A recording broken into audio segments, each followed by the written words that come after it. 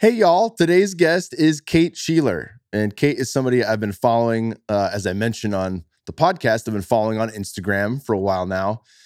She is a sex expert and has become so through healing some of her past traumas with hypnosis. And we get into her backstory, of course, as I like to do on all podcasts, but we also get into some pretty fantastic tips around how to improve as men in the bedroom. And one of the things that was a hook for me to want to get her on the show was she has an 8-part video series on how to eat pussy like a champion, which, as you know, if you're a dude in any relationship, that is a fine quality to have. It kind of raises your value, raises your stock a bit in the dating game. We get into all sorts of stuff in this podcast. She's a tremendous human being. I loved having her on. I'll for sure have her back on. I think I was out in Vegas for some, I was out in Vegas for some court stuff with the UFC. Won't dive too far into that as it's still all pending, but everything's looking good there. And I got to meet up with her at her house and meet her boyfriend, who also is a hypnotist and has a show in Vegas. Fantastic people. I know you guys are going to dig this one. Please remember, there's a few ways you can help this show. 1, click subscribe so you never miss an episode again. And 2, leave us a 5-star rating with 1 or 2 ways the show has helped you. That really helps people navigate and find it. And you can leave ratings most places. Obviously, iTunes is probably the biggest, but if you listen on Stitcher or Spotify or any of that stuff and you have the ability to leave a rating, please do so. It really helps the show grow. And then, of course, check out our sponsors. They're fucking fantastic, and they help make this show possible. One of those sponsors is a company called ButcherBox. These guys are absolutely fantastic. Every month, they send me a box of curated meat that is of the highest quality. It's 100% grass-fed, grass-finished beef. They have organic pastured chicken, and they have some really good pastured heritage breed pork that is my absolute favorite. Also, they're running a hell of a deal for people right now. If you sign up and it's your first time signing up for one of these 4 curated boxes or a custom box, they're going to give you 2 free pounds of 100% grass-fed ground beef for life. That is, for as long as you subscribe, you will always get an extra 2 pounds of grass-fed hamburger meat. And I eat hamburgers every fucking week. I love grass-fed burgers. Tosh does it with this amazing lettuce wrap. We use some of the Primal Kitchen mayo. We throw some goat cheese on top and a little beef bacon or some of the pork bacon from ButcherBox, and it is absolutely fantastic. It's one of my favorite meals. So if you want to have free ground beef for life, 2 pounds in every box, all you got to do is sign up now. And what you'll get is $20 off your first box by going to butcherbox.com/Kingsbury or enter the promo code Kingsbury at checkout. That is for 2 pounds of 100% grass-fed beef for free in every box for life and $20 off your first box. Go to butcherbox.com/Kingsbury or enter promo code Kingsbury at checkout. And now one that I've been waiting to deliver to you guys for a very long time is the brand new XPT breathing app. This is a total system. They encompass everything that XPT has been doing. If you've heard me have different people on the show, Gabby Reese, of course, one of the founding members. I just went out to their home out in Malibu and interviewed Laird Hamilton. That podcast will be releasing in about a month or so. These guys are just fantastic people. They're on the cutting edge. And it's been inspired by the training techniques and lifestyle habits of the big wave surfer Laird Hamilton and former pro athlete, Olympic gold medalist Gabby Reese. XPT is a performance lifestyle rooted in the most basic yet powerful human trait, the ability to adapt. Challenge yourself with XPT's comprehensive breath, move, recover curriculum designed to stimulate growth in all aspects of human performance. This revolutionary program elevates the quality of your everyday life and reduces stress by using breath-centric performance training and recovery to give you the power to break physical and mental boundaries in everything that you do. This is a fucking big one. So I want you to understand that last part there. Mental boundaries in everything that you do. So of course, they want me to talk about my experience using CO2 tolerance training. And, one of the things every time I go there, whether I'm podcasting or not, I'm going there to train. And we get there early, and there's a lot of the who's that come in, a lot of actors and different professional athletes.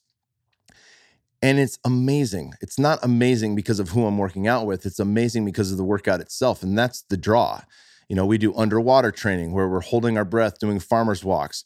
We're doing all sorts of cool stuff. We have hot and cold contrast, everything. And they make this available to you in any way, shape, or form in their app. And you can get that app for free right now with the launch of the new XPT app. For your best self, mental resiliency, and a collective tribe are just a few clicks away. Just go to xptlife.com/Kyle to download the app today. That's xptlife.com/Kyle and download the app today and live limitless. Lastly, of course, a lot of people have been hitting me up on the gram on why I'm looking so swole. And of course, there is some diligence and training that happens. Obviously, you got to put in the work to get there. But one of the reasons is I'm post pics post-workout, or I'll post pics mid-workout or videos mid-workout. And I've been using Onnit's Total Nitric Oxide, which is an excellent way to increase cell volume within the muscle. It's an excellent way to deliver extra nitric oxide, which helps potentiate blood flow, oxygen, and nutrients to the muscles as they need it. At a lower dose, it helps me a lot with cardio. You see me doing a 10K row or going out for a 5K run. I'm using 1 scoop of the Total Nitric Oxide. When I'm grinding and I'm trying to hit a PR on back squats or some of the other functional fitness tools that I use, I'll use 2 or 3 scoops of Total Nitric Oxide and get a really big pump. It helps me recover. It helps me get the most out of my workouts, and you can get 10% off at onnit.com. Thank you guys for tuning in to today's show with Kate Sheeler. I know you guys are going to dig this one, and I know you guys are going to have some questions, so hit us up on the gram. We've linked to her Instagram in the show notes as well as mine at Kingsboo. And don't forget, go to kingsboo.com, enter your email address, and you will get every supplement that I take in the book and the why behind it with clickable links. Thank you guys for tuning in, and take care. All right, we're in. We got clapped in for your boyfriend, Mark. It's official. Yes, he's full service. I love it. Yeah. Well, we got a lot to talk about. I'm very excited. I think Aubrey's assistant fed me your info because we were reaching out to him. I was. And I was like, yo, I'm going to be in the area. So it's perfect. Yeah, here we are. There's a lot to discuss. Mm-hmm. I like to get background on people. And certainly one of the things that came to mind with your story that was very interesting is the fact that you overcame some trauma to become the person that you are today. And that happened through hypnosis. It did. My story is basically that I fell into this job by accident. And I was married, and this was a handful of years ago. I was at a real place in my life. I, divorced. I decided I was a performer. My ex-husband and I traveled all over the world, and I thought that I was going to learn hypnosis to perform it. It's like, people do shows. And so I took a class with the intent of only performing. And in that class, as you're learning to hypnotize other people, it's not just about saying words and people fall into a trance. You actually learn psychology, you learn how the subconscious works, and you cannot help but to reflect on your own life, how you got to where you are, what choices, what your patterns are. And so in reflecting, I was going home every night. I was crying. I was sort of having a real emotional moment. And I realized that there was a lot of work to be done in my own personal life. And one of those things was that I, up until that point, had never orgasmed with another person. How old were you? This is early 30s. So Damn. this is a long time to not be orgasming. I could orgasm by myself. Just not with another person. And I had tried it all.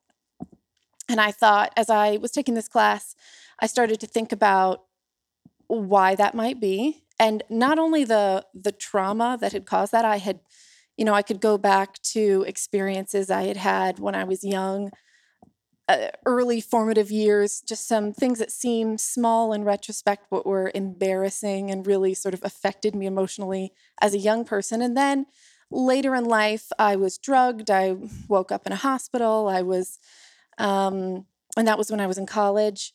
And so there were some definite points in my life where you could see where trauma happened, but it wasn't just the trauma. And this is what learning hypnosis really helped me understand. It was actually a product of daily patterns that I was actually doing to myself, self-victimizing, the way I spoke about myself. When I started to understand how your subconscious actually works, I was able to look at that, take a hard look at choices I was making and start to undo them. And I actually didn't orgasm the first time because I was hypnotized.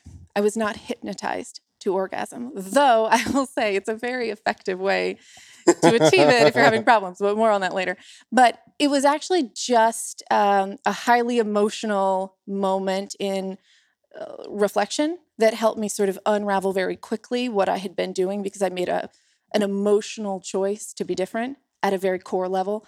And so then I realized this is what I want to do.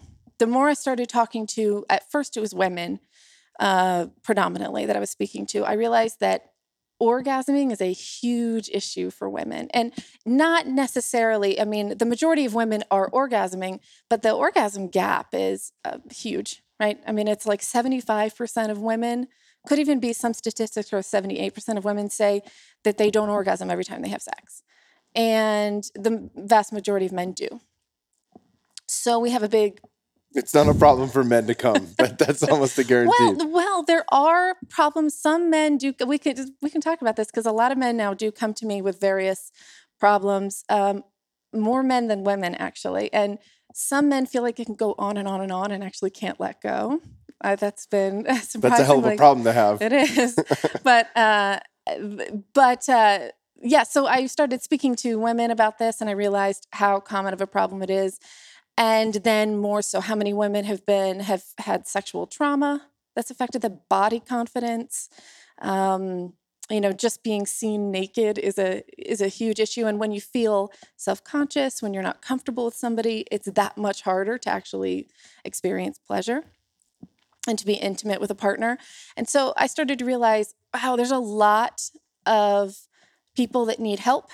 And then as I started to talk about it, people came to me and they were asking for advice. They wanted to learn about hypnosis, but they also wanted to just be taught about how their mind actually works. I realized how little people really understand about their own emotional minds.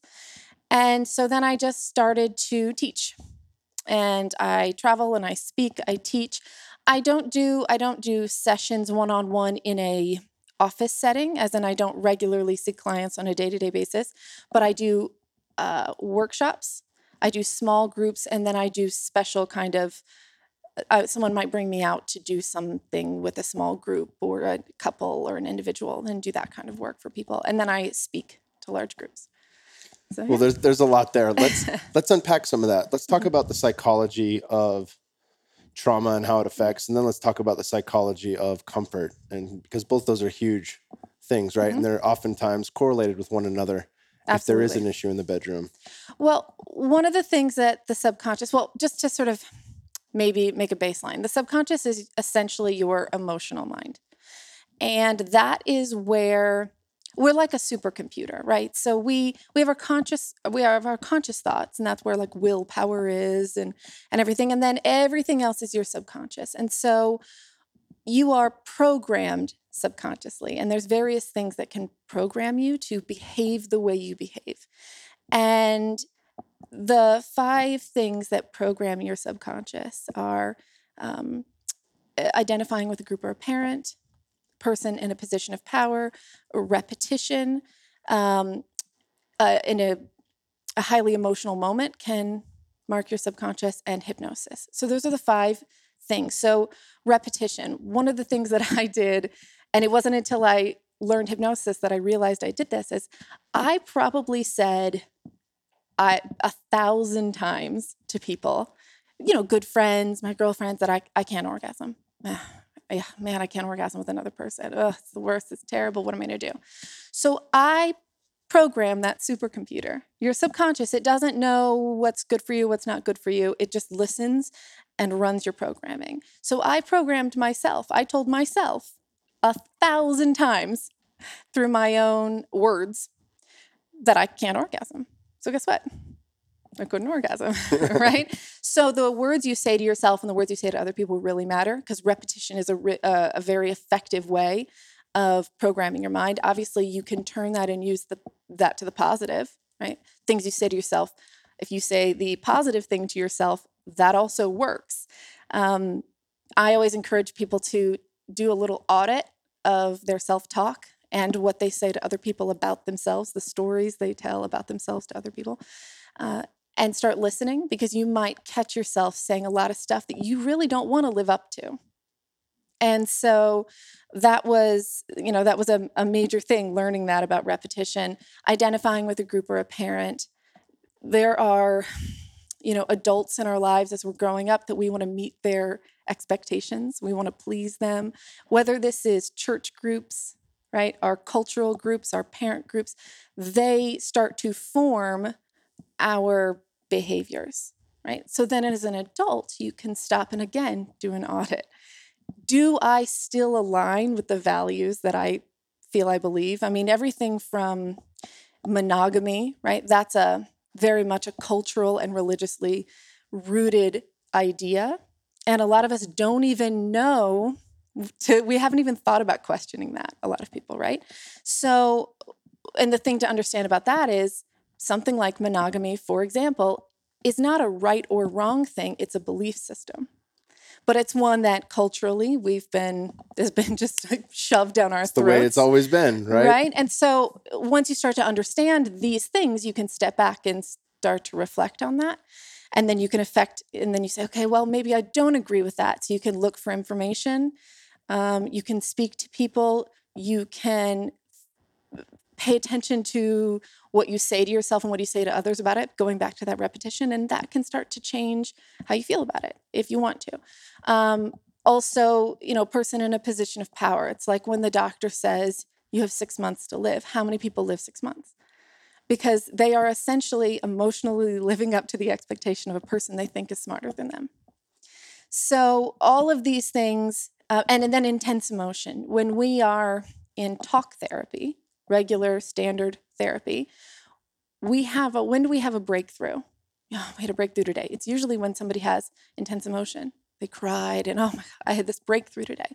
It's because in that moment, that highly emotional moment, your conscious mind took a backseat and your emotional mind came forward where you weren't in your own way of your emotions. And that's when you had forward movement. And that's what hypnosis does. It supercharges us into that. And then we can actually do real work. It's important to understand that, everything sort of we can't change something that was created in one level of consciousness in another level of consciousness. So if something is created at the emotional level, you had an experience, it was highly emotional, you're not going to change it with willpower, right? It has to be changed at that emotional level. So that's what hypnosis does, and that's why it's very powerful. So I just like to give that broad view of what the subconscious is and how this all works before we kind of get into the other subjects. So I'm not skipping around and confusing people. No, that was great. And it reminded me a lot of my friends that are into neuro-linguistic programming. Mm-hmm. And it's funny because, Aubrey and I have a Fit for Service as a group that we work with about 150 people. And it's a mastermind that lasts a year long. And I don't see this across the board. I'm not going to try to paint with a broad brush, but there's enough people who will talk about self-sabotage or ways that they hurt themselves. And I pay attention to the way that they word it, because if it seems like it's currently what's going on, mm-hmm. It's like, hey, you have the awareness to recognize this just in the way you wrote it, but it should not be written that way. It should not be spoken that way. It should be talked about as in the past. This is something that I used to do, and here's what I'm doing to change that. I like to tell people when they find themselves saying always and never, that's usually a good time to stop and pay attention to what you said and think about it a second time. Because when you're speaking in those ultimate terms, sometimes we don't, I never orgasm, or I'm always late, right? And you can rephrase things in your life more like, in the past I've struggled with this, but I'm improving. And just that reframe can make a huge difference. Well, let's jump into some of this stuff. You piqued my interest when you were talking about some of the issues that happen with men. Mm-hmm. And obviously we have a large male audience. I know that you do. I do. I started out initially intending to help women, but my audience has become 78% or 75% men. So So what are some of the issues that come up for guys? I've never heard of a dude who couldn't finish. In college I had trouble getting it up. Yeah. I had trouble staying hard. I had trouble coming too fast. I had all those issues, and a lot of it had to deal with my comfort level with the person. Like if it was a one night stand, I'd be like, like if it could happen, then it would happen too quick. or, you know, I would start to panic like mid-sex because I wasn't having sex frequently. And it was kind of like, oh, this is brand new again, those kind of things. It happened so often that my buddies used to basically call it the Kingsbury Follies. Like, what happened with that girl the other night? And they're like, oh, add it to the list. Another folly, another fuck up. And it just made me want to learn more. You know, I think I read, I talked about this. I just interviewed Wednesday Martin and I talked about this book, She Comes First. And that changed the game for me because there are some differences between men and women. Men typically will orgasm within 5 minutes. Women take upwards of 20 minutes. And so like his whole thing was, if you focus on her and you get her to orgasm first, then if you come in 30 seconds, it's no big deal. Like everyone got theirs, you know? Absolutely. And that really did paint a different picture of how I go about sex with my wife and other partners. And but that also gave me just a different way, a different lens to look through, I guess, on how to go about that. And that eventually, I guess what it did was calm me down, which was the real issue there. But let's talk about some of the issues that come up for men. Well, I would say predominantly, because men reach out to me a lot for advice. And I would say the major issue is usually staying hard, getting hard, you know, losing wood. That's what guys, you know, to use the terms that they come to me with. But I get all sorts. And, you know, you get a lot of men are concerned about their size. A lot of men are just generally performance concerned. And one of the first things that I liked, you know, I post videos about, you know, really specific sex tips, right? How to lick pussy is one of my video series. You got 8 of them. I love it. We're definitely going to go there. There's a lot to say. And on my blog, I have one about blowjobs. I'm going to do maybe a video series on that as well because that one is a written out one. But all of that is secondary to mindset. And what you talked about calming down, because what was different was not your moves. What was not different was a new technique. What was different was your mindset. And that's what helped you ultimately perform better, right? And so when people come to me for sex tips, I always like to say that the most important thing is how you frame it. I had not done a lot of experimenting with women. And so this is sort of something I've done recently in my life.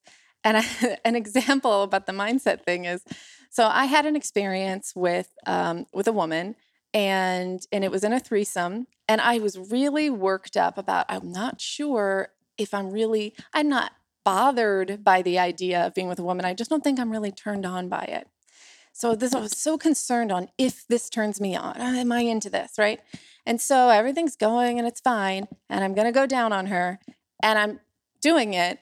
And it's not like I don't know what I'm doing as a receiver. I have an idea, right? It's fine. But it was like every lick. And then I'm like, is this doing it for me? Do I like this? Oh, it's not turning me on. Well, of course it wasn't turning me on. I was absolutely not in the moment, right? You're in your head the whole time. There's no way to actually. And so I was in a well, this isn't turning me on. I guess I'm not into this. Well, you know, it was a, you know, snake eating its tail. There was absolutely no way for me to not only find pleasure for myself, but to ultimately to give pleasure. And when we think about the other person's pleasure instead of our own, then you're ultimately going to be a much better lover, no matter what. Whether you have any idea what you're doing or not, whether you have, and if the opposite is true, you could have all the cool sex tips in the world, but if you are worried about yourself more than you're worried about the other person, if you're worried about performance rather than discovery, then you are not going to kind of meet your ultimate peak pleasure, and neither are they.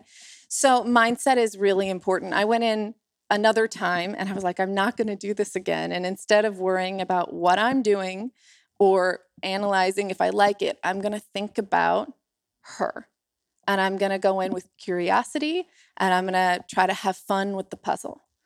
And changing my focus completely to her, I had a great time. I really liked it, and it's something I would like to do again. So, you know, I talk a lot to men about, because a lot of men, it's a cycle of becoming self-obsessed, right? with your size and your moves and what do I do and how do I, it's like, you can, it doesn't really matter how you stick it in. It's not about how you stick it in or how long or how big. It's about calming down and thinking about her pleasure, her body, and having a little curiosity when you're there, a little sense of playfulness will go a long way. So that's the first thing I always talk about is mindset.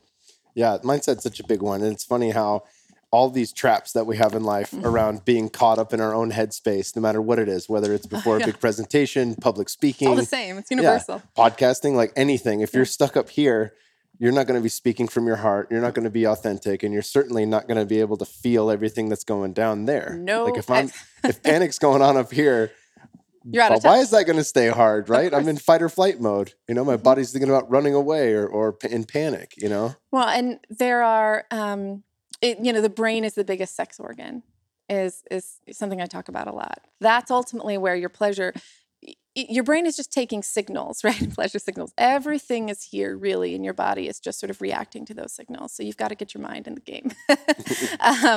You really do. So men come to me a lot. There's an interesting thing. Obviously, a lot of men struggle with, coming too fast.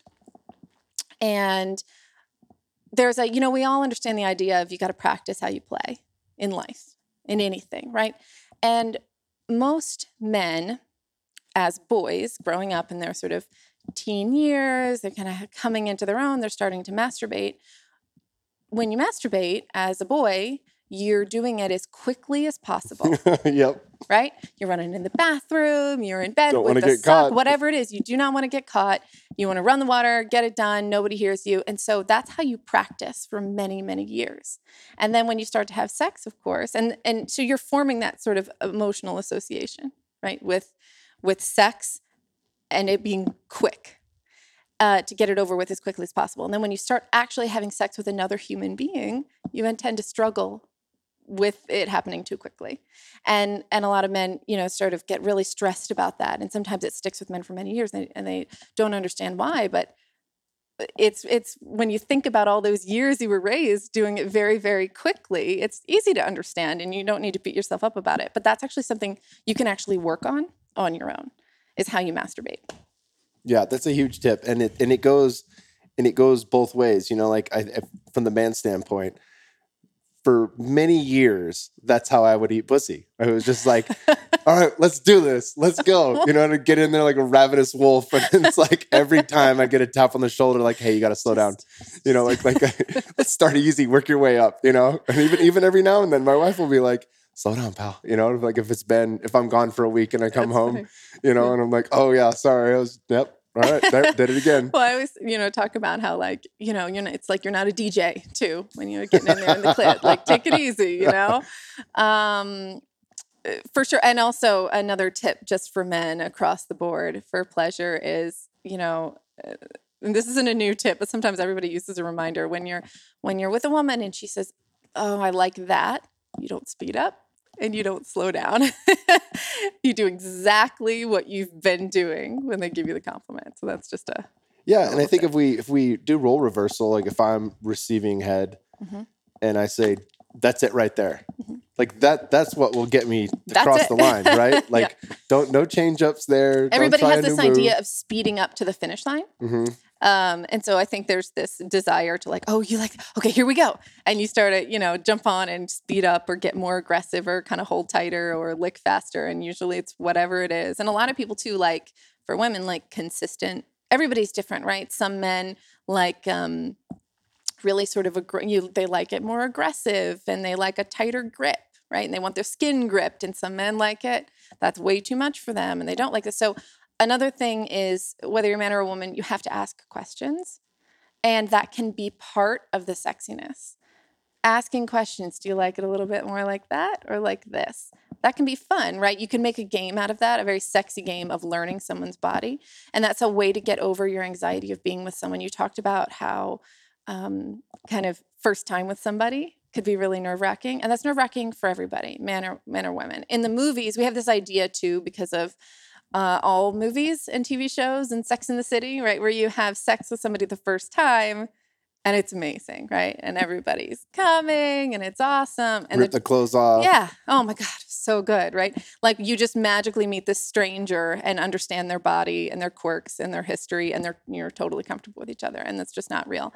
When my boyfriend and I, early days, he was like, you have to, I mean, he was sort of joking, but he was like, you have to agree to 6 times. Then you can decide if you're in or out. Like that. 6 times, okay? And then you can't decide till it's been 6 times. You got to give me a chance. And we laughed about that, but there is something to that. Yeah, communication is such a big deal, and it's funny to me because I have, Tosh and I have friends that have been couples for a long time, some of which are married, and there's a common complaint from women that anytime they try to give direction, the men take offense to it, and it's like, wow, is that like completely missing the mark or what? Like that's your cue to take a clue on exactly what your partner wants from you. And yet so many men take it personally, and it's not, I mean, everyone's different. Like I could have sex with 100 people and each of them would want it differently because it's all personal. And then that each person individually may want it differently every single time because each experience is unique. Well, and there's obviously an ego thing in there, and that's just one of those tough lessons. You're being self-defeating, and you're also not really thinking about your partner's pleasure. You're putting yourself first, even if you don't realize it. And that's absolutely something that I've had people talk to me about that as well. But that's also that performance first, pleasure second thing. You're thinking about your own performance more than you're thinking about discovering their body and what works for them. And discovery is way sexier than performance any day. If a woman is, it's not about a woman being an absolute just like sex pot in bed who's like, I'm going to do it like this to you. I mean, maybe there's a time and place for that. But the truth is, what's really sexy is somebody who wants you and wants to understand you and wants to figure out what turns you on. I don't know that there's anything for either gender that's sexier than somebody who's really wants to figure you out, right? And is paying that kind of attention. So that's just one of those tough things. If that's what you're doing, you've got to stop doing that because you're also selling yourself short of being a better lover. Yeah. How do you learn in anything? Like I remember when I was 19, I was playing junior college football, and I had a coach that was trying to teach me a spin move. And I ended up getting benched that year, of course, because I was like, why the fuck would I do that? I want a bull rush. I'm really good at bull rush. I don't need to do a fucking swim move. And if I need something else, I'll do a swim move. I don't need to do the spin move. And he's like, son, I'm trying to teach you a different way, and you can have all these tools in the arsenal. And then, of course, I got sat on the bench the second half of the year. But that was a valuable lesson because if you're not coachable, you don't get coached. And if you aren't coachable with your partner, eventually that coaching will stop too. And then how are you going to learn how to improve? You may, that may be a programming as we go back to things like NLP, that may be a programming, that repetition of saying, no, I know what I'm doing, and not being, on the receiving end and wanting to listen and wanting to learn. If that persisted long enough, that may teach your partner to not want to communicate with you. Well, absolutely. And I think it's important to note that because all of this stuff is these are lessons about sex, but it's not just about sex. These are lessons about life. And pretty much all of our issues come down to 2 things. And it's the fear of being unlovable and the fear of being critiqued. And so we have, when we talk about the subconscious and our programming and stuff, our subconscious makes associations. And we don't always realize that in our conscious minds, but like if a toddler walks up to a hot stove and touches it, they burn themselves, right? Oof. So they learn that lesson quickly. Then later, when they see a fire in the fireplace, they don't have to touch the fire in the fireplace to know that they know that's fire and that hurts. Well, the same thing happens in life emotionally. When I was going through all my orgasm issues for those many years, I consciously wanted to have an orgasm. It's what I talked about all the time. It's what I said I wanted. I want to orgasm. I want to orgasm with another person. But subconsciously, I didn't. I wanted to be safe more than I wanted to orgasm. And my subconscious felt that that's Instead of that's heat related, that hurts, that's sex related, and that hurts. Mm. Right? So I made this subconscious association between sex and something that is painful and hurts you.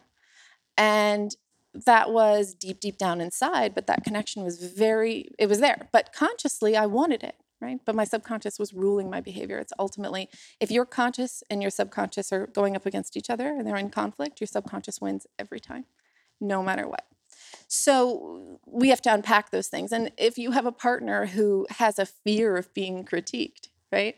And they have a fear of being criticized, that's something you really need to unpack, because that's not just going to affect how you are in a partnership and how kind of lover you are, but it's going to affect everything in your life, right? If you are afraid to learn because somebody might tell you you're wrong, which means you're unlovable, right? They're all sort of in there together. And eventually, with your partner, it spills over, I'm sure, into all levels of your life. And so if you're somebody that, rejects your partner's communication and your partner's teachings, eventually they're going to disconnect from you, is the truth. Yeah. In more ways than one. That would go everywhere. Like, don't tell me how to mow the lawn. Tell me how to do the dishes. It's gonna cause all kinds of problems. And so that's something that if you find yourself immediately knee-jerk reaction, responding badly to your partner's teaching in bed, then that's a signal you need to step back and think about why, and if that's the person you want to be. And also maybe take a look and see if that's spilling over into other areas of your life. Very cool. Well, let's dive into some of the fun sex tips. I know you're gonna. Let's start with how to eat pussy like a champ. Let's get into that. Okay. I know. Obviously, we'll link to your Instagram in the show notes where people can watch the videos in full. But what are some tips around that for guys? Because I think that's for me, it was a huge blessing to understand that better and to continue to be curious and to continue to learn how to do that. And I'm still a work in progress, but I think. That to me, and it even goes back to like I think one of the tips he gave was like, if you're overexcited and you feel like you're going to come, back out and go back down, And I think that's been one of the ways that it's like you could stretch that forever, So talk a bit about those tips there. Well, and actually speaking of that very tip, because that's super, super simple, and you kind of go, oh gosh, I can't believe somebody had to tell me that. You're right. I don't have to stay there the whole time. But speaking of that, involve the whole body. A lot of people think I'm going to eat pussy, and then they just see this one area, right? And really all we're doing is just trying to bring pleasure to the body. And there's a lot of erogenous zones, and your entire skin can be, on your whole body can be an erogenous zone. So take your time. There's a lot of areas of the body that don't get a lot of attention. So you can do a lot of kissing and touching and use your fingers and use your nails and tease. I think teasing is something that can be very effective, and it can also be a way to learn what your partner is into and even discover new things that they're into that they didn't know were there. So, using your breath, hot breath, right? Hot and cold air, doing a little bit of that breathing, just barely running your finger around the edges of her lips, stuff like that. It's not just about getting in there and licking clit. So I would say do a lot of teasing, use the whole body. You can also reach up and play with her nipples while you do it.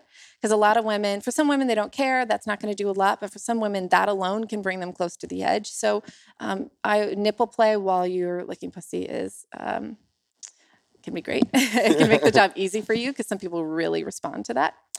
Another tip would be, obviously you do have to, most women only orgasm through stimulation of the clit, whether they're having vaginal sex or anal sex or you're going down on them. So the clit is like the place to be, but you don't just have to just, lick, like you can use your tongue. Your tongue can make a lot of shapes. So that's something I talk to people about. Your tongue can be flat and wide and firm. You can use the very tip of your tongue, right? And to be very light pressure. You can do circles and figure eights. And so use the different textures and areas of your tongue. And that goes for wherever you're licking. You can also pull back the hood. So you can kind of reach and pull back so that the clit is exposed. And it gives a lot more surface area. That's where all your nerve endings are. So when you pull that back and tighten that up, when you start licking, there's a lot more surface area and it can really ramp up the intensity. Although when you do that, some women get a little too sensitive. So don't get in there hard. Start very light and work up your pressure and work up your pace. What's another pussy licking? Oh, ask if it's okay or work your way down there, whatever. But don't forget about, don't forget about her butthole. Yeah. Because I consider that to be all part of the same area. Some people have that's 2 zones and one of them is the no-no zone, but I think that if everyone is open to try it, it shouldn't be a no-no zone, or it's a great place to involve, especially with the tongue. And it also just mindset-wise, a lot of people, it can really excite them just because it feels naughty to lick down there and to touch down there. And the naughtiness alone can bring people even closer to climax. So, and you can use your finger down there while you lick and just kind of rub her butthole area. There's no good word for it. That doesn't sound stupid, by the way. It's forbidden fruit. It's like butthole. It sounds like a teenager. And also use your fingers. So a lot of people think they need to, some women need a lot of speed. And it can be really hard to keep your tongue going as long as you need to go. And you don't have to. A lot of people think they have to use their tongue only. You can use your hands. Take a break. And that's called fake chow in Hall Pass.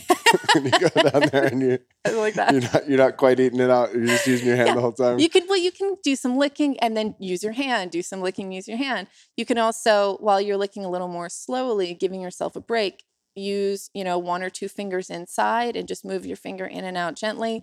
And then you don't have to use your tongue to do all the heavy lifting because you're going to be sore the next day for a lot of people. So, there are no hard and fast rules. Everybody's body is different. So you need to pay attention to if she's moaning and moving her hips a little bit and do that for a little while longer. But ask some questions because some women like changing what you do. They like the surprise and they like the new, and some women like consistency. When you find some pace and something you do, they want you to stick with that for the next 8 minutes straight, right? And so it's not, a lot of people think it's unsexy to ask questions. And I think it depends on how you ask it, but asking questions, do you like this? Do you want me to stay like this? Right? Do you want me to keep going or do you like me to change it up? You can even, I joke, it's like, I joke that the best sex I ever had was with my optometrist because he was asking me, do you like it like this or like this? How about now?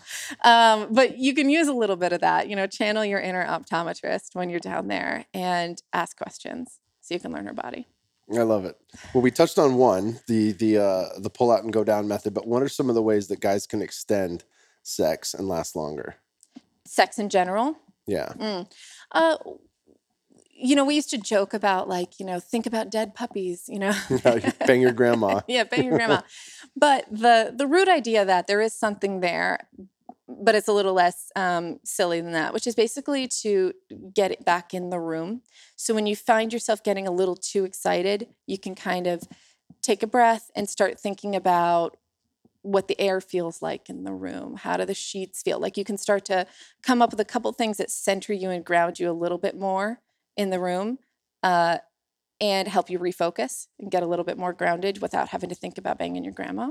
So that is one of the things. Also, this is why hypnosis and self-hypnosis is really effective because ultimately we're talking about anxiety and excitement, two kind of extreme nervous system feelings, right? And hypnosis is actually something that happens. It happens in the nervous system, this relaxation, and then you can program yourself. And something I do is create custom programs for clients that I work with. So creating a self-hypnosis program that you can listen to privately in your headset that helps you. So you listen to it a couple of times a week as you're falling asleep. And it could be a custom program for you in lasting longer and staying hard and being in relaxation and, lowering your anxiety. It's amazing because that gets in there at a very core level, but it's, what that can do for people. So that's something that I offer. It's like a highway to getting where you want to be. And it's personalized for the client. Mm-hmm. That's really cool. But I'm working on some programs that I'm going to be releasing that are general programs for these things. But obviously, when you work with couples or clients one-on-one, you can personalize it greater detail. But I'm working on an app. Oh, very cool. Yeah, that's going to cover all sex related for men and women. Like I said, everything from healing from trauma and shame to, maintaining erections and easy orgasms, and even increasing sensation, like nipple sensation, and increasing lubrication and stuff like that. Because there's a body-mind connection. If your mind can imagine it, your body can respond. So there's a huge amount of work that can be done. And I'm super interested in that. We were out in Northern California at Stanford with Dr. Andrew Huberman, and he runs the Huberman Lab. He's actually been on the show a couple of times. And one of the things they're studying that has really, really good efficacy is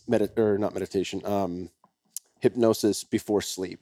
Oh, yeah. And how that improves sleep. And it's like, it just blew my mind. Like the stats there were greater than any other modality, better than any prescription drug. And unfortunately we didn't have enough time, because I was like, yo, can you put me through the program? I want to get hypnotized and do that. But it seems like the possibilities there are pretty wide ranging. They are. Well, and you were talking about as you're going to sleep and something for sleep. I use it a lot for sleep, but I also use it. So the 2 times that you are most susceptible to change in the subconscious state is in the few minutes as you're falling asleep and in the few minutes as you're waking up. And so those are the 2 most important times of the day for your programming. And so when you listen to self-hypnosis audio programs as you're falling asleep, that is super effective. And no matter what you're listening to it for. I listened to one to be like less afraid of conflict one time. I fell asleep. I swear the next day I was like, it went in a little too deep. I was almost like mean the next day. You know what I mean? Anybody that crossed me, I'm like, I'm going to tell you what I think. I was like, you know what? I think I need to lay off that one. And that one was a little too effective for me. But it really is, those are the 2 times when you're taking in messages. And something that I realized that I do a lot, or used to do a lot, was I would lay in bed, and as I was falling asleep, I would sort of let my imagination think about everything I was stressed about and almost imagine the worst outcomes of what was going to happen if this, if that. And that's what I did as I fell asleep during that really prime time of programming.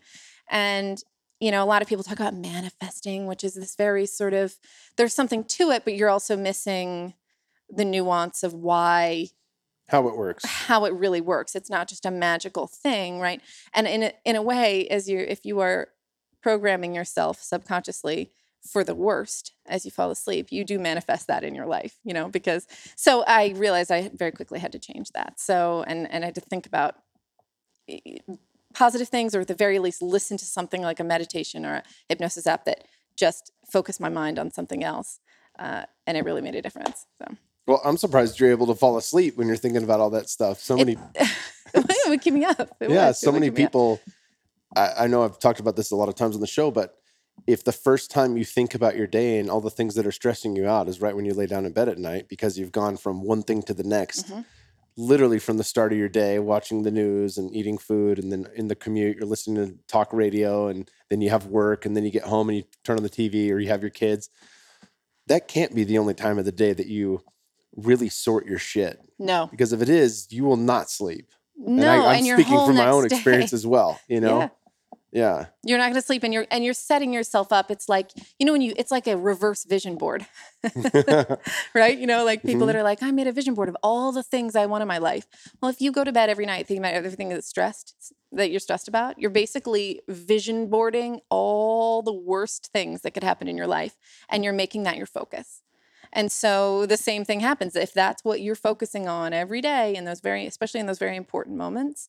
Because when you're falling asleep, your critical factor, essentially, we have something called a critical factor, which is basically like a filter in our minds, which takes in information and rejects or accepts that information.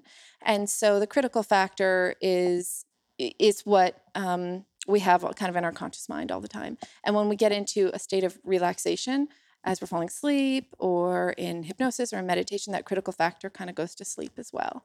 And so then we actually allow in new ideas without our own conscious mind getting in the way. And so, you're sort of allowing all those ideas to sink in at that very important time. but also this is also going back to sex and erections and men.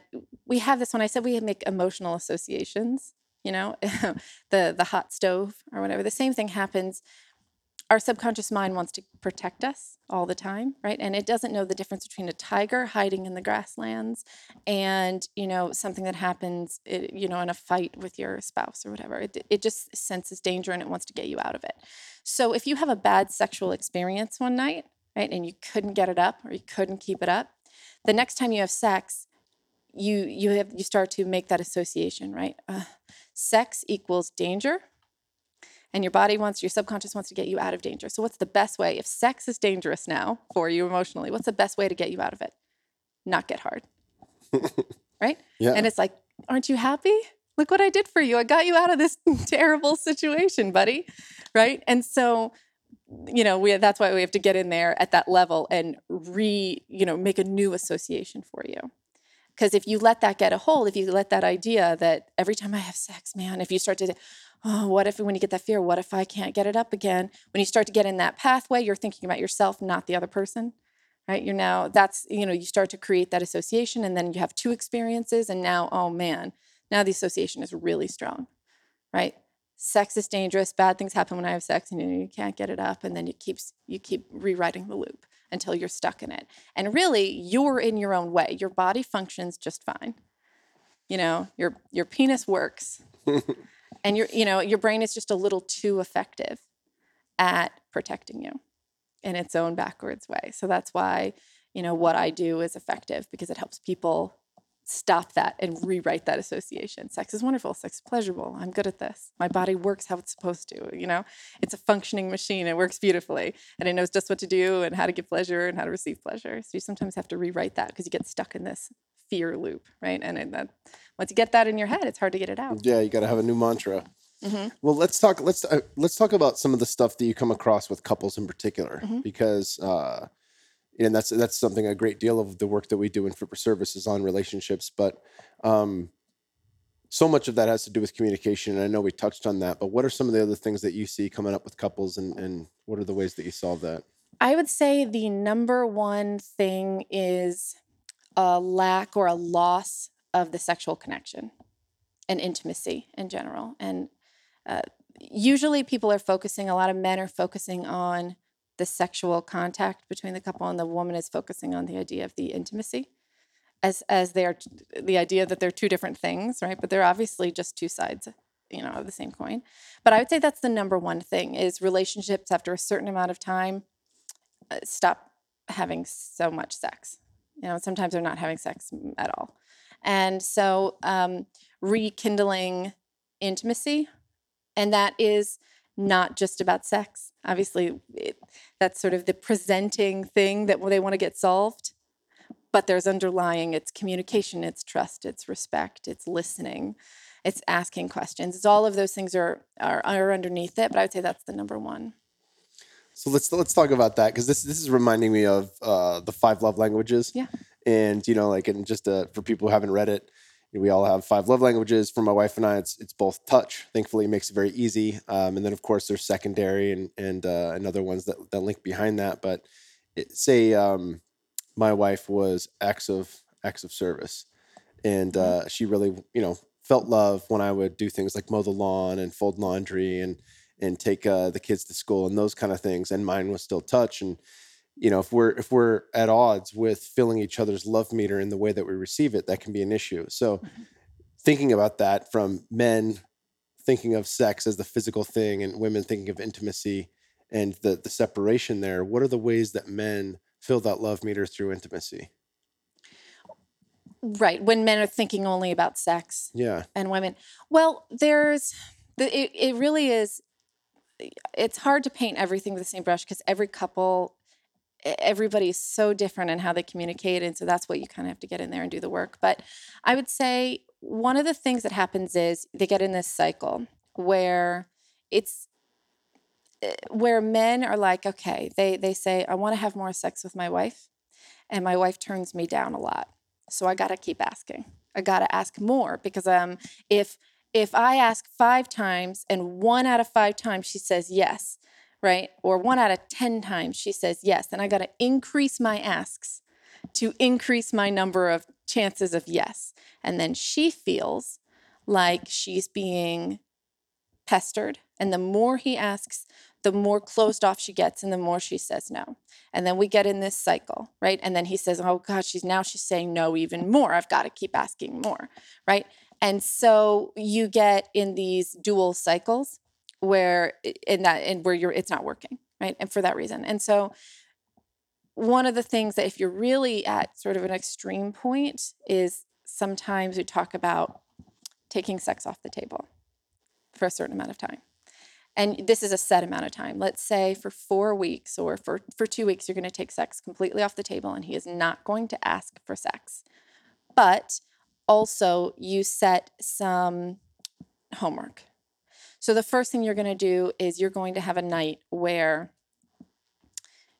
he gives her a massage, right? And there will be no sex. And if you break this rule, you're in trouble with teacher. Because part of it is learning to be touched again without having to feel like at the end you have to let them down or feel pressure or be turned down or wonder, is this going to be the moment now? Because she feels like she just wants to be touched without feeling like she's being used for her body parts, right? But she wants to feel the touch. She just wants to feel really cared for and loved for who she is and her body and her feelings, not just for sex. So, and then you reverse it. So there's another night, you take a couple more nights, then she does the same. Gives you a nice full body massage, no sex. You start to get in touch with intimacy, with touch with each other's, for giving to each other and receiving. And then you start to work in, there's another night where you plan to have, you're not going to have sex. So you're going to touch and you're going to kiss, and then you're going to stop it. It's also amazing what happens when you put boundaries on sex, how much sexier sex becomes. Because does that make sense? All of a sudden, it reminds me like fucking being 15 years you're old. 15, like right? The heavy excitement. petting. It's all you think about. You're just like, oh my God, I just want to make out again. Right. So it can really and then you start to add in more pieces, and there's more to it. There's also a little homework. There's some conversational homework, and there's some self-assessment homework. But it's like a 4-week process of getting back in touch with each other. And it's learning to really sort of honor the other person more than just about sex. It's learning to give and receive. And so there's a process there that can be very helpful, because it's not just about sex. We always talk about sex. Sex is really just it's a happy symptom of great communication and great intimacy, right? And then the sex happens, and the sex is wonderful. But you can't be sort of sex first and everything else falls away either, right? So you have to have all of that together. And so another thing we talk about in this sort of toolkit is asking why. And this is something we couples don't do, and people don't do. And the why factor is pretty major. So like a lot of times couples, we talk about the love languages, right? Like if acts of service make her feel loved, then she wants to give love, right? So if you're doing things around the house, she sees that as showing how much you love and value her, so then she wants to give love. You feel valued when you're touched and you feel wanted, right? So those are your love languages, and most of us can understand that, and you have to sort of understand your partner's love language, right, to give that to them. But when we're in a relationship, and let's say every day or, over the last year, you and your partner have been fighting about the same stupid thing, right? There's this one little thing, you guys fight about it all the time. That's usually a good sign that you need to stop and ask some questions. And you need to ask why. And you probably need to ask why about 5 times. It's like, why are we fighting? But then when you don't do the dishes, your partner's mad at you, right? Why are you so mad at me for not doing the dishes, right? It's not about the dishes. She might say, well, it just makes me super mad. Why? Because I feel like you don't respect me, right? Why? Well, because I'm not working now and you're working and you come home but you think that I don't work. So you expect me to do the dishes, but I am working and you don't see how much I'm working. It's hard to raise the kids. Now we realize we're not arguing about dishes, right? We're arguing about something real. Now we have something we can actually deal with in the relationship, and it's about respect, and it's about fear of, having no purpose, and it's about your partner valuing you. So we talked about like acts of service. So when you understand when you ask why of your partner and you ask why of yourself, you can actually meet your partner's needs and get your needs met. And so a lot of times when sex is going in a relationship, it's not really about sex. We have a lot of whys to ask. And then when we get underneath it, now we can start to do the work. That was awesome. Thank you. What are some other tips that are, I guess, post sex that help? And I'm thinking of the video you just did. This will come out, I think, in November. But the video that I saw of you on Instagram about cleanliness and showering, and I was like, oh God, that is so perfect. Yeah, that's exactly. And for both parties. My wife will not. She is much more comfortable if she's allowed to have a nice long shower. Mm-hmm. But if we're running around, it's been a crazy day and we just get our son down and then it's like go time. It's like, well, let's give me 30 minutes, that kind of thing. Well, everybody has different things. Like some people when I say cleanliness, I'm talking, there's a baseline that everybody should be that I just don't think I have to explain, right? Just don't be gross, right? But even beyond not being gross, if we're just accepting that we're not going to be gross, above that, like some people don't really, like some people aren't super picky, right? Some guys like, yeah, you're great, babe. You're good. And she's like, she doesn't really want him to go down on her.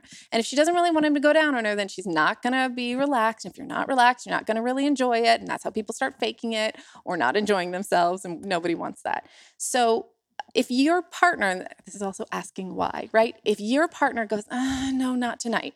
And you immediately go, okay, right? And you don't ask why, you might think to yourself, she doesn't like how I do it.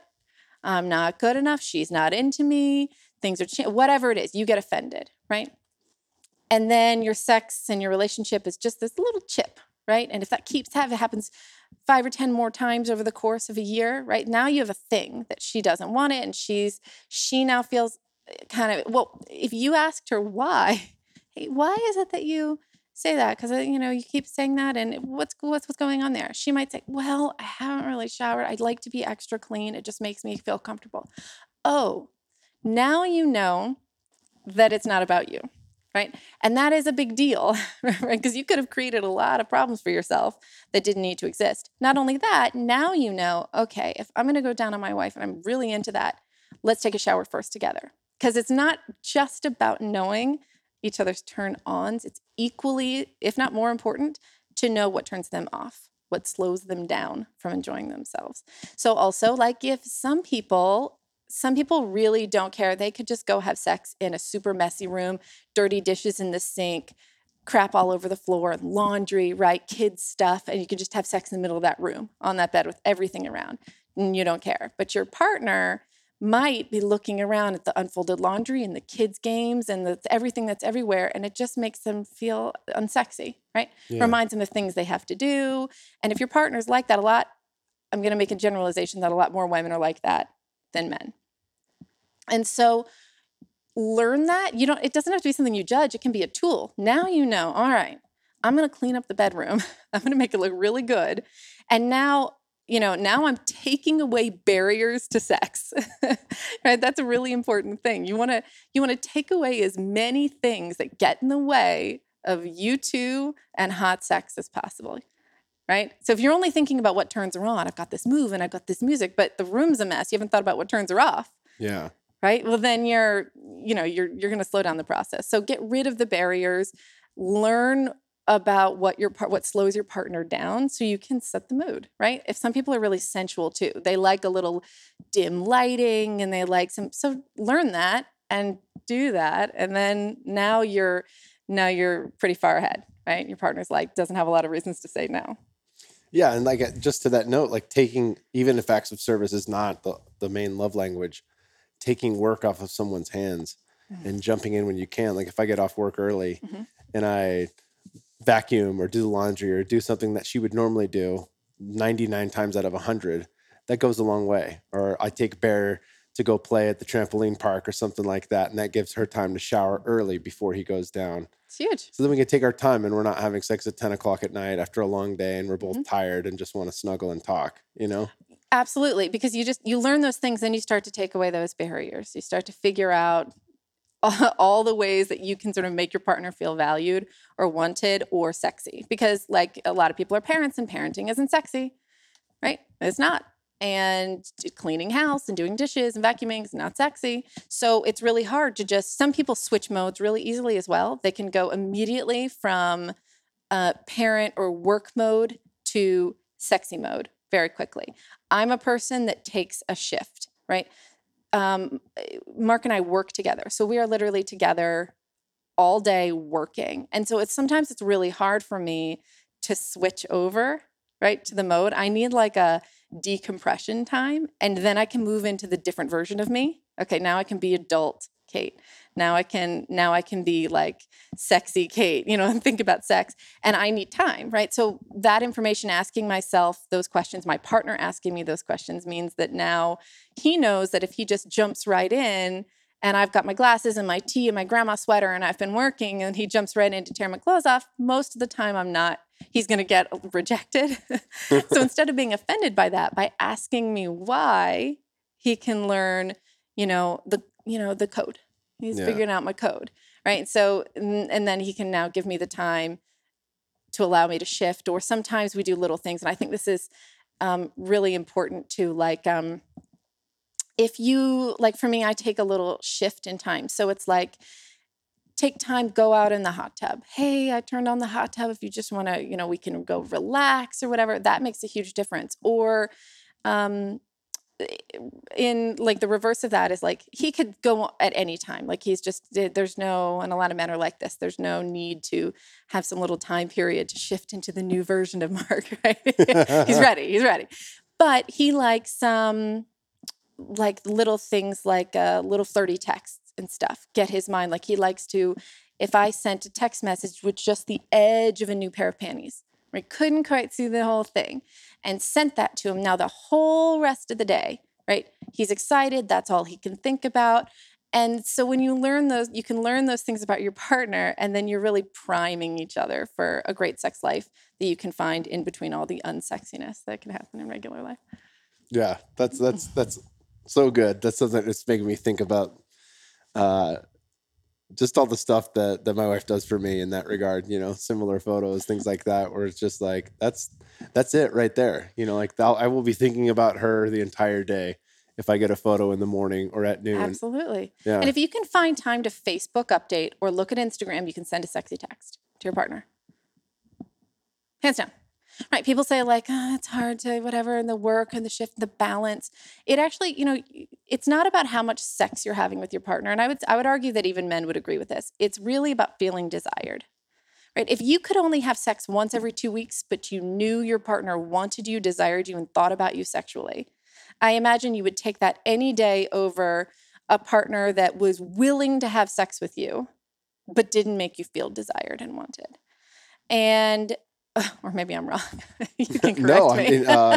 It's intent is so important. And we really, it's like nobody would ever, we've got our hierarchy in life. We've got our kids. We've got our mortgage. Nobody would ever come home one day and say, I'm just not going to pay my mortgage anymore. Right? I don't feel like I've got other things to deal with. But we do that with sex in our partnerships and intimacy.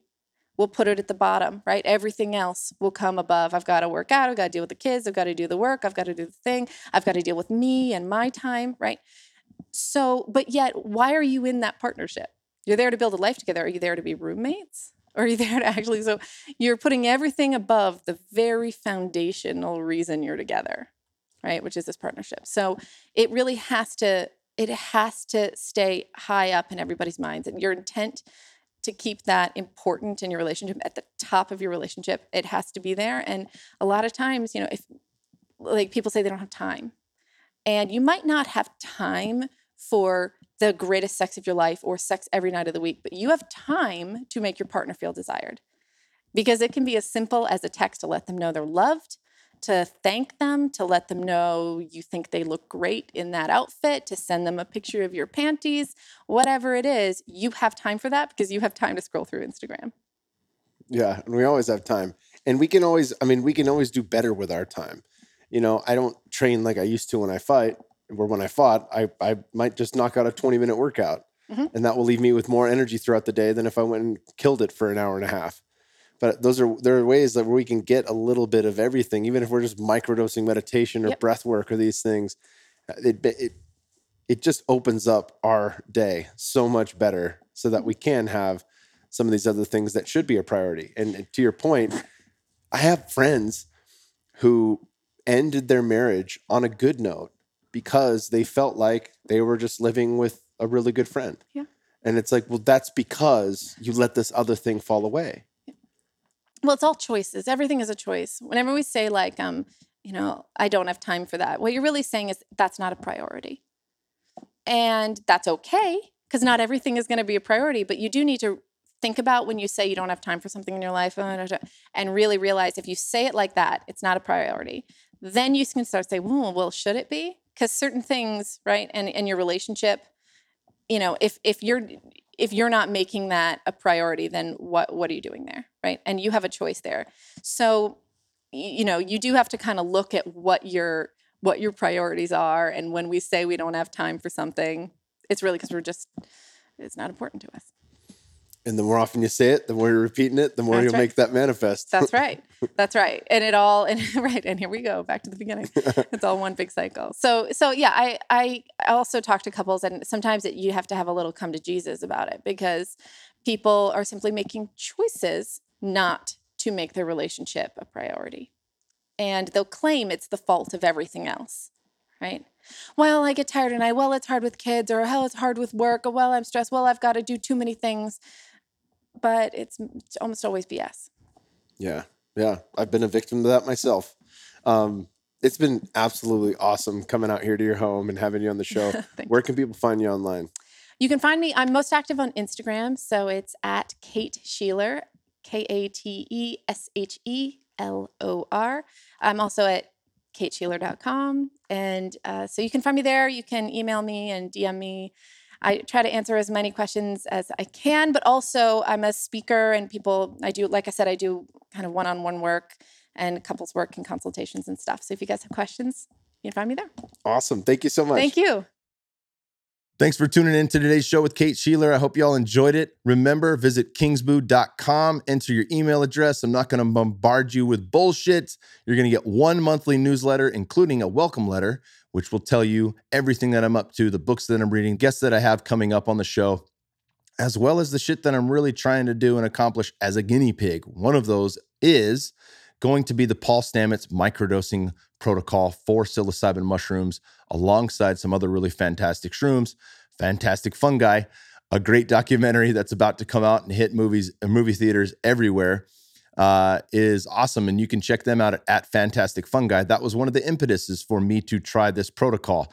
Even though it's not mentioned there, it's mentioned on a Joe Rogan podcast, something that I'm going to be diving deep into and letting y'all know what the results are. Thank you guys for tuning in, and we'll see you in a few days.